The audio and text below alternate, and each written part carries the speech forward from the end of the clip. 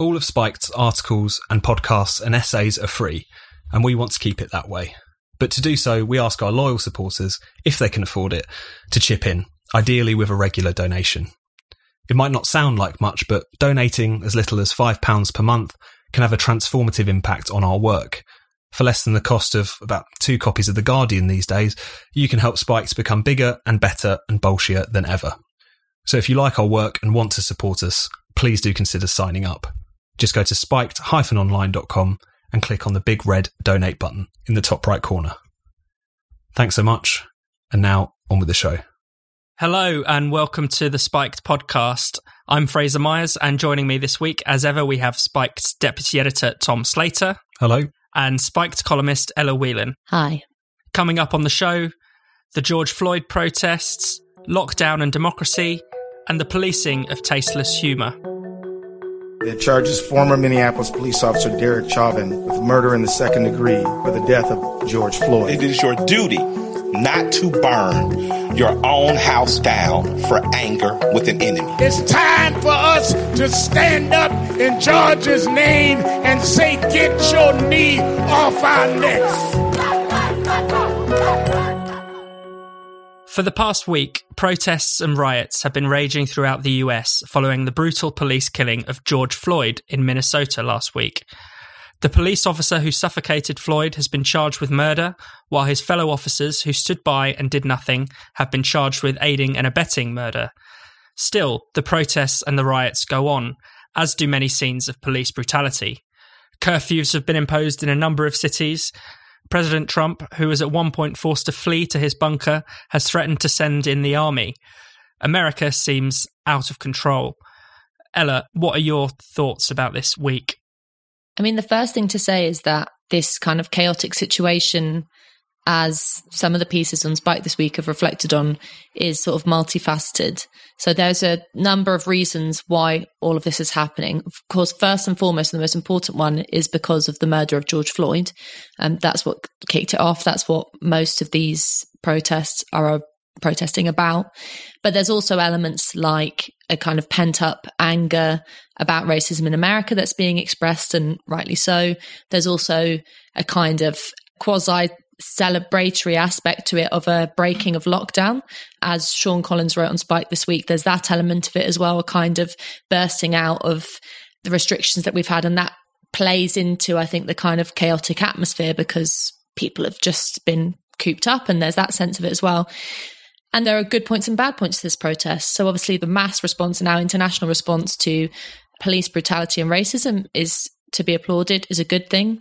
Then on the other hand, there's lootings, there's violence, there's people acting like idiots. And that has been criticised as well. I think the point that I'd like to make is that I'm nervous about this turning into a good protester, bad protester debate.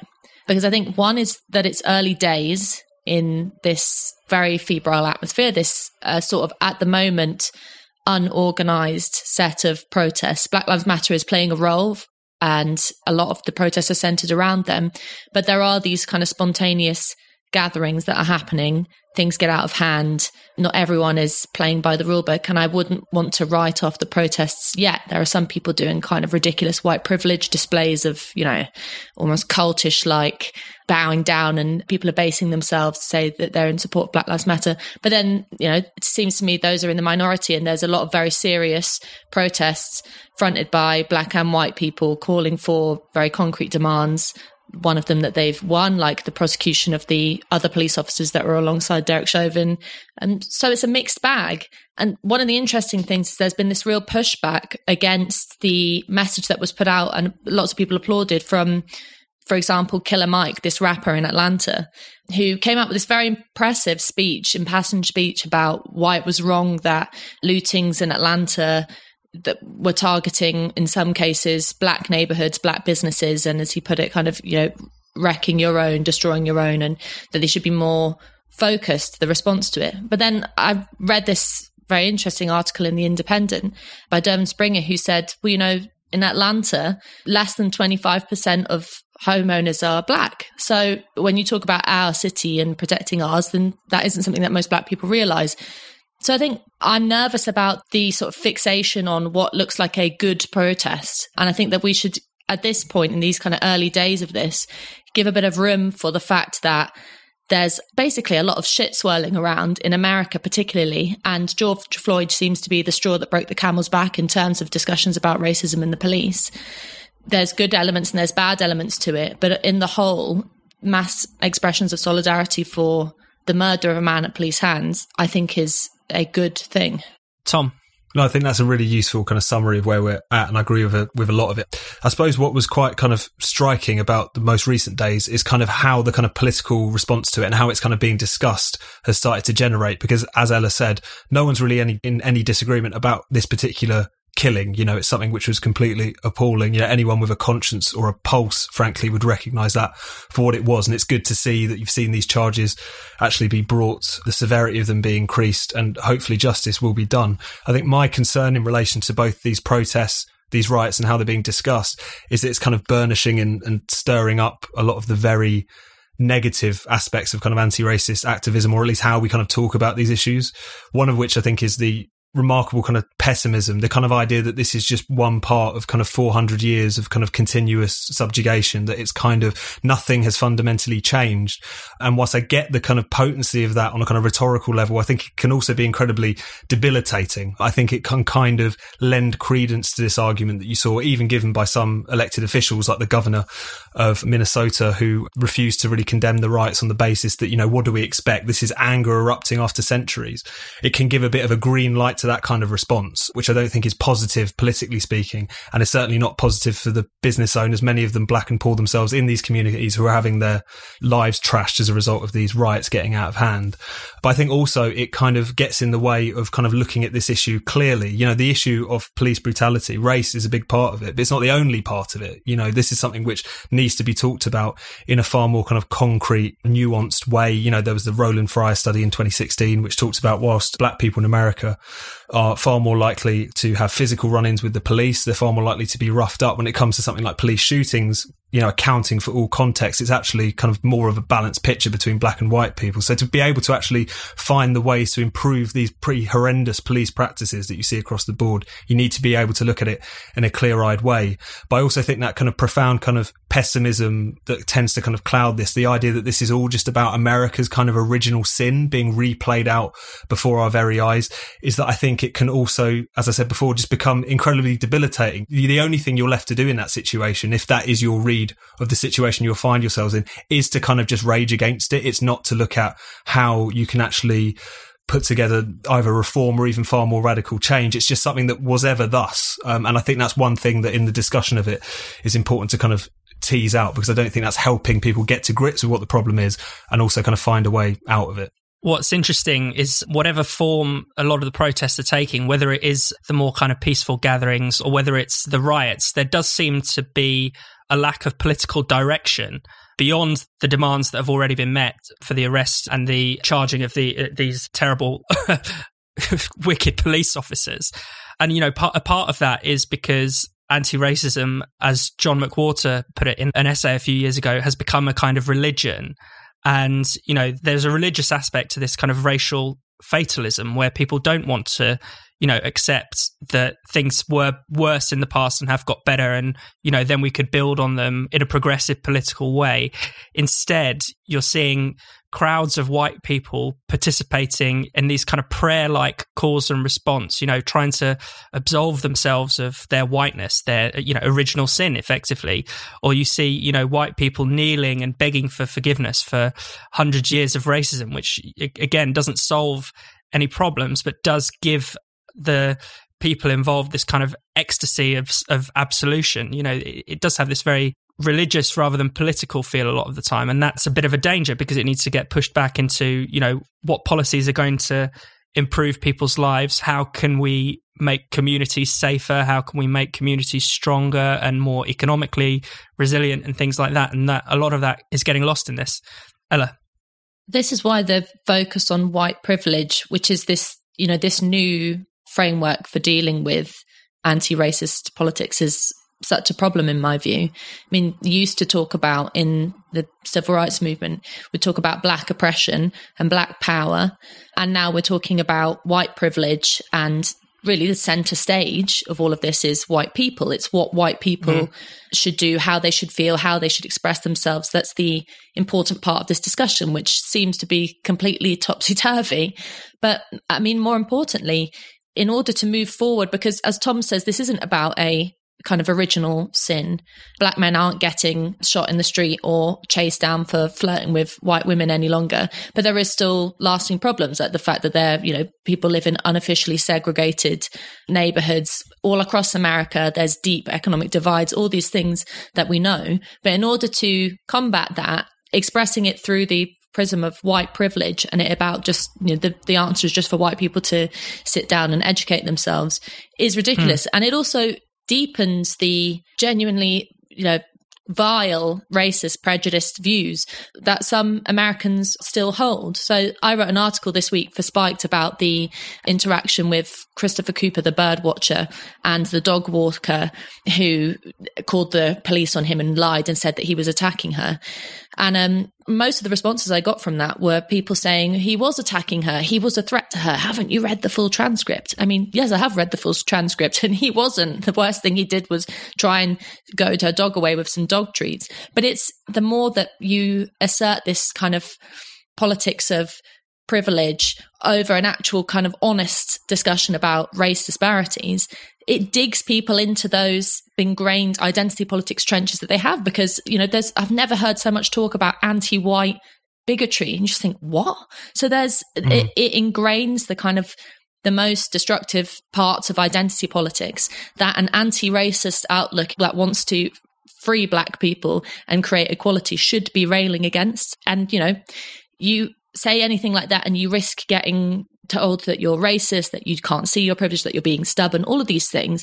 But I think people have to be brave and say the way that this discussion is being framed around privilege instead of the concrete acts of oppression or injustice means that this row is going to continue for a very long time. It's just amazing how individualized the discussion is.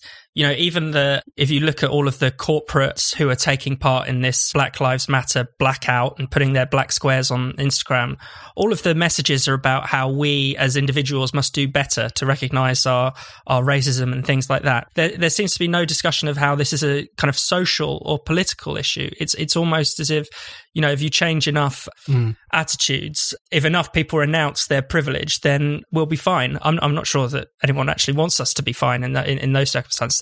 A lot of these brands are quite happy to keep things the way they are and to, you know, put a nice gloss on the status quo rather than argue for deep structural change. And maybe that's why they take this kind of individualist approach. Tom?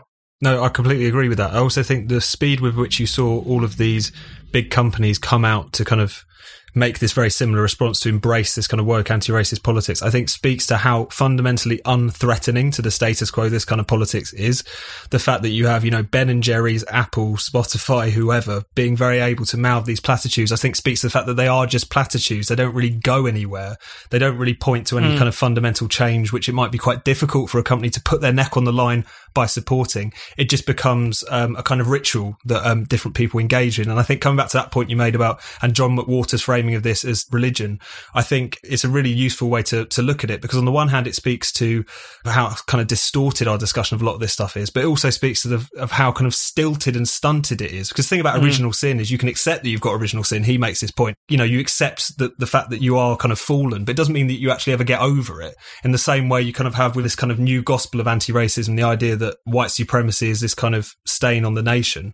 It's only ever really talked about as something that America has to come to terms to. There's never any kind of political program attached to it. And I think the thing you end up with is that the only people who really benefit from this way of looking at society are precisely those white liberals, those companies, those corporations who can kind of get off on the fact that they are kind of reckoning with their own privilege, that they are reckoning with their own status, that they're feeling terribly guilty. They can enjoy that, but it doesn't get anyone else anywhere.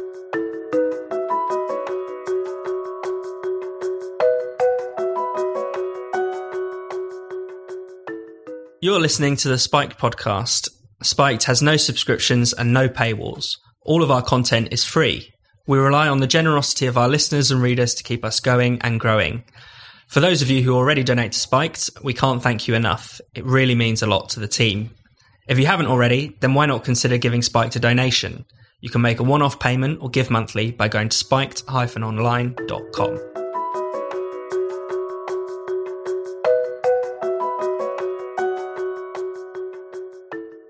What does lockdown mean for democracy? MPs have returned to Westminster this week, but because of social distancing rules, they were forced into long queues to cast their votes. For 4 weeks during the outbreak, Parliament was suspended entirely. Other aspects of our democratic rights have been seriously curtailed, thanks to the lockdown. Limits to the size of gatherings make protests and strikes de facto illegal, although certain protests seem to have been given tacit approval by police and politicians. Tom, what are your thoughts on this question?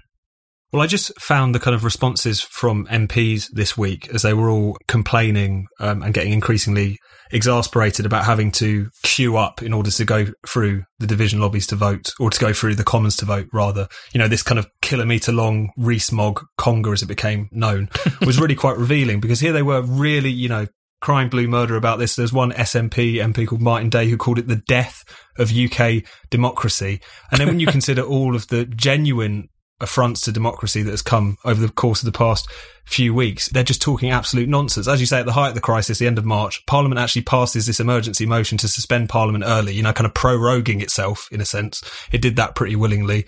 You got the Coronavirus Act, which handed huge powers to the government, huge restrictions on civil liberties. That basically bounced through with very little debate and no formal vote.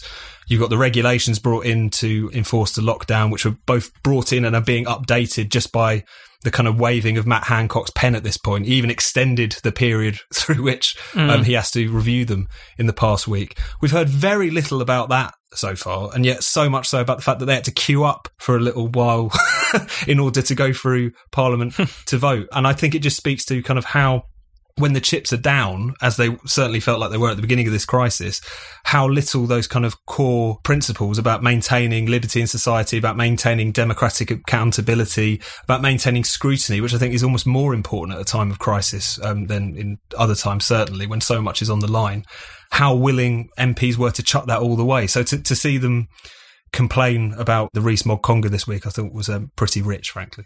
Ella? It's quite clear that none of them have ever experienced a queue like that. I mean, they should come to the shops with me in Morrison's in Stamford Hill. It regularly has a kilometre-long conga line. It's just par for the course in lockdown Britain. But as Tom says, it was a real farce. And I mean, you know, you can say, in this day and age, is it not possible for them to, instead of wasting all this time, have some kind of technological mechanism that meant that this wasn't necessary? I sympathise with the quite important point that Jacob Rees-Mogg made, which was, things like this have to be taken seriously. It's not the same when you're virtual voting. You know, he said you can go on a sunny walk and it doesn't have the same kind of gravitas. And I agree with that, actually, that people who have such political power should take it very seriously and it should be a formalised process. But I mean, you know, there's a happy medium in these strange times. And it did look like this kind of pantomime that was a bit ridiculous. But the important point, as Tom says, is what actually is the meaning of democracy for these people? I mean, a large part of what most of them are still saying, whether they say it virtually or actually when they're in the chamber, is to maintain this period of basically a pause on democracy for voters. There's still a huge amount of fear-mongering around the breaking of lockdown. They're still very reticent about any kind of discussion of how and when we might come back to normal life, because they believe that the public aren't to be trusted with the kind of sensible decisions that might come with an easing of the lockdown. And so, you know, in any way that they express their democracy in the practical aspect of it, they clearly don't have any respect for us, the people who make up democracy.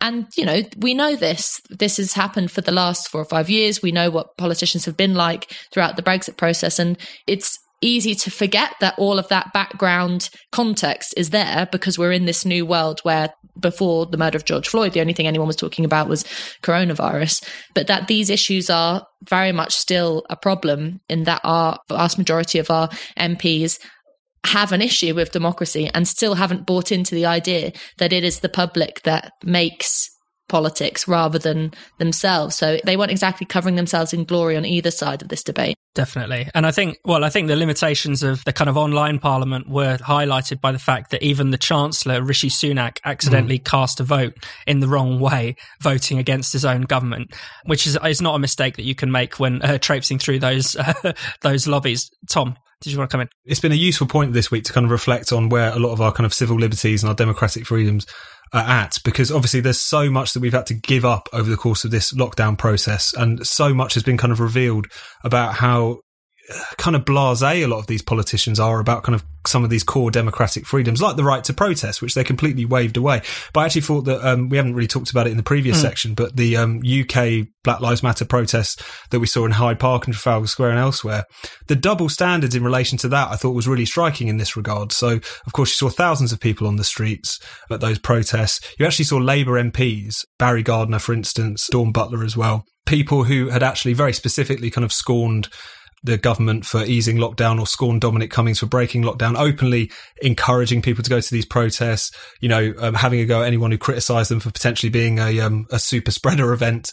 And Barry Gardiner, in fact, going along and taking the knee himself. And I thought that was really, really interesting, because that's kind of revealed something that we knew kind of existed for a long time amongst many people, is that they only really support the right to protest when it's protests that they agree with. Otherwise, it doesn't really matter. So you can have a tiny little protest a few weeks ago in Hyde Park of kind of lockdown conspiracy theorists, bless them, and they actually get short shrift by the police and a lot of moral condemnation from these same people. Yet when it's a protest that you agree with, all of the kind of investment that all these people had in lockdown completely frittered away. But I think it just demonstrated that core kind of contradiction, which is that, yes, these people are in favour of democracy. Yes, these people are in favour of the right to protest, but only when it's for things they agree with, basically. Ella? Tom's exactly right. And I mean, I remember a week ago on Spiked, we had an article about the fact that it's the public that's actually leading the response to the lockdown and not politicians, and that people are sort of making judgments and maybe on the quiet easing up their way in which they manage this lockdown.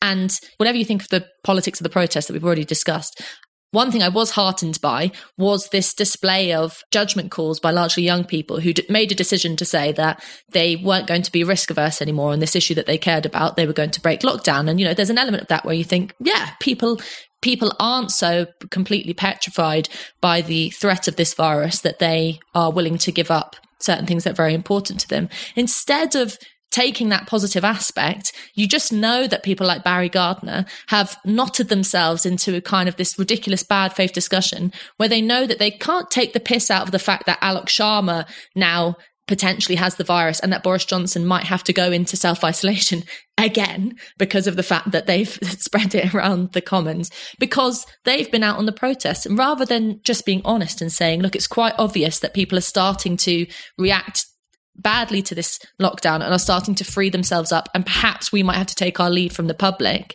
and there's block parties happening in Harlesden and all these kind of things are going on, they're being quite obstinate about it. And it's just going to be interesting to see how that hypocrisy plays out, especially within Labour and the SNP, who have been the worst kind of scaremongers around this. Yeah, I mean, it is quite kind of dangerous, because you do need them to just come out and admit that the virus is behind us now. But no one will, because they know that the threat of the virus can be used to tell people to order them around and tell them that they cannot protest against this, or they cannot see XYZ relative, or they cannot go to the shops that they'd like to go to, or they cannot go on holiday.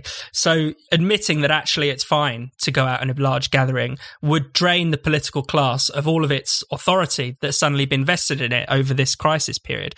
And, that means that I think we are going to see a lot more hypocrisy over the next few weeks. And we are in the dangerous situation, almost reminiscent of kind of communist dictatorship, where we have state-approved protests and nothing else, in the same way that we've had the state-approved clap every week as our one little bit of social interaction. Perhaps we'll have a state-approved bending of the knee every other day or something like that in recognition of this particular cause. So really, obviously, fair play to the protesters. I hope it's the case that they're leading us out of lockdown, but I'm fearing for the worst on that front.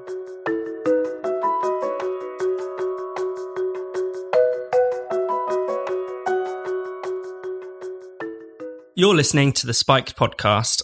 If you haven't already, don't forget to subscribe so you never miss an episode. You can subscribe to the podcast through iTunes, Google Play, Spotify, Stitcher, and more. And if your provider allows you to, why not give us a rating and a review while you're there? It really helps new listeners find the show.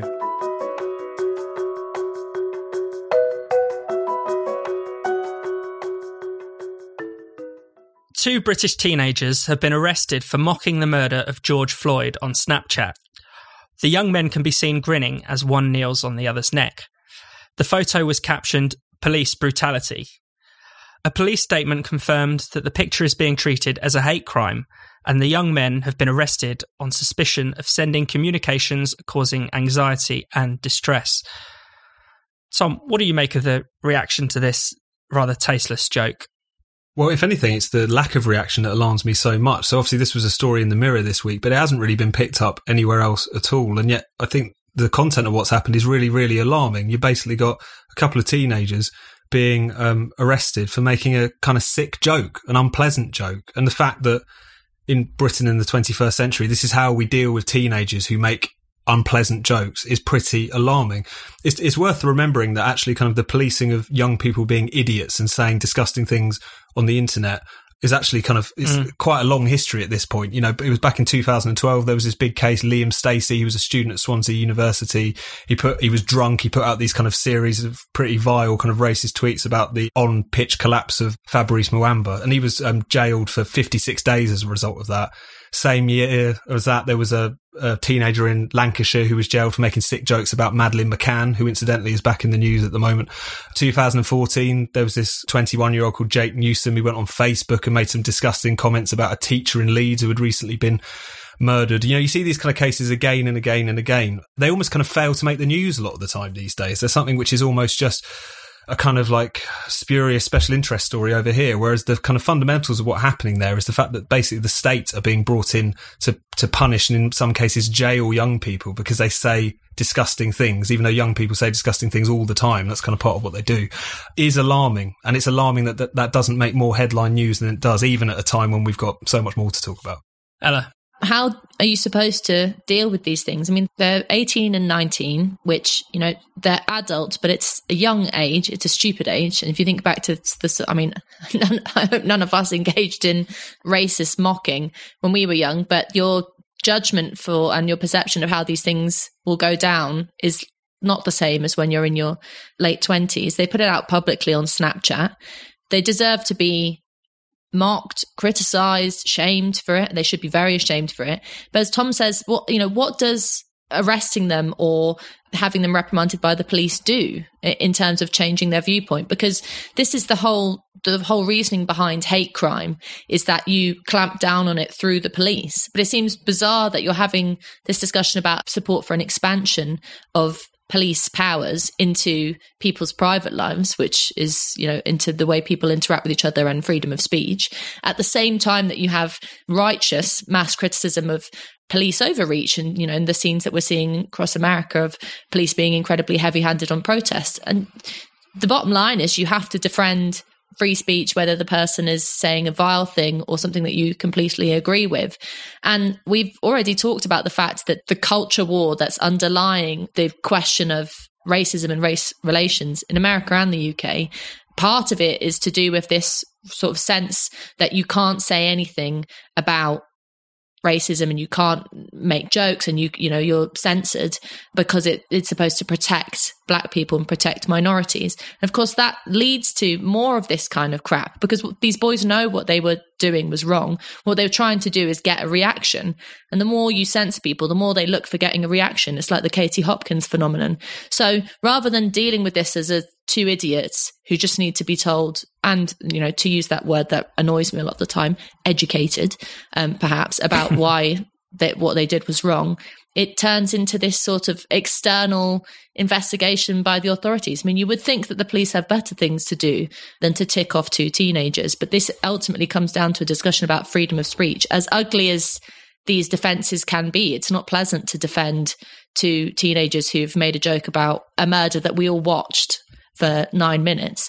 But that's what defending free speech entails. It's often not pretty. And often, I mean, you know, given that they're now basically using teenage obnoxiousness as a reason to prosecute people, you can see all kinds of completely innocent people getting dragged through the net here. And it should really alarm us when young people letting off steam or young people just being, you know, boys being boys, or whatever you want to say, suddenly find themselves coming into interaction with the law. I mean, that is a real problem. One case it's reminded me of is the case of Chelsea Russell, who was an autistic teenager who had done nothing more than basically post some rap lyrics on her Instagram. And, they basically quoted the N-word, and that was enough for a police officer to be offended by them. And, she was dragged through the courts, given a several £100 fine, given an ankle tag. It took a while, but later on appeal, the case was crushed, and the judge said, this is completely tyrannical and should never have come to court in the first place. But it's astonishing how many completely innocent people can get dragged through the net when you have such a low standard. Is something offensive? Does something make people anxious? Does it just create tensions? It's completely unreasonable to criminalize these things. Ella. Well, it was just the point about anxiety and distress. I mean, it's not even framed in terms of race first and foremost, or racism. It's about causing an anxiety and distress. And where is the end point for that? Are we not allowed to make jokes about, people being ugly? Are we not? There are certain times at which you might want to cause anxiety and distress. Certain aspects of political discussion causes anxiety and distress, especially if you're having your own views challenged. I mean, we've all felt that.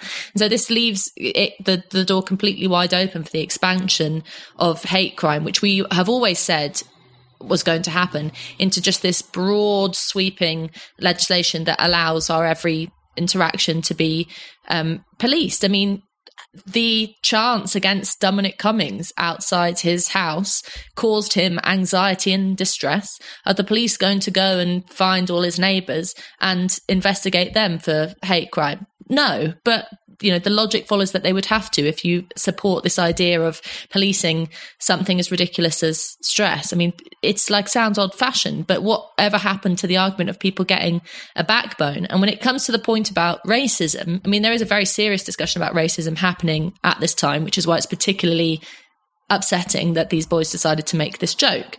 But fighting racism is going to be full of anxiety and distress. You're going to meet people that have disgusting views. And how do you deal with that? If you continuously call the police to do the work for you, then not going to solve anything. People have to deal with the fact that confronting things that are distressing is part of being a political person. I think just quickly on the question of the police, it's we need to recognise that what we're effectively doing here is calling the police and the authorities in to police humour. That's really what a lot of this is. Some of the cases that we've talked about previously, some are worse than others. Some are more just explicitly racist, disgusting, disrespectful. But some of them are just young people telling sick jokes. That was the thing that was quite popular 5 or 10 years ago. Frankie Boyle built a career on it. But it's kind of you're now just inviting some policeman to kind of decide what jokes you are and aren't allowed to tell, as well as who is and isn't allowed to tell them in a kind of strange sort of way, which I think we should be really alarmed by. And I just think, it was a point made in this podcast many times, but you have so many times where the police complain about having a lack of resources, so many times over many years that they complain about being called out to deal with some kind of neighbourhood disagreement rather than actually tackling the big stuff. I can't think of anything more trivial. I can't think of anything more than a kind of cat up a tree type kind of call out issue than some teenagers making an unpleasant joke. And what's so striking about all of this, as we've talked about many times, is just the fact that increasingly the police actually embrace this role. They kind of want to take it on. They see it as a kind of moral legitimacy that they're kind of gaining through fighting racism, through going after people for making jokes. But I think we just need to push back harder and harder against it, because this sort of thing just really shouldn't be normal.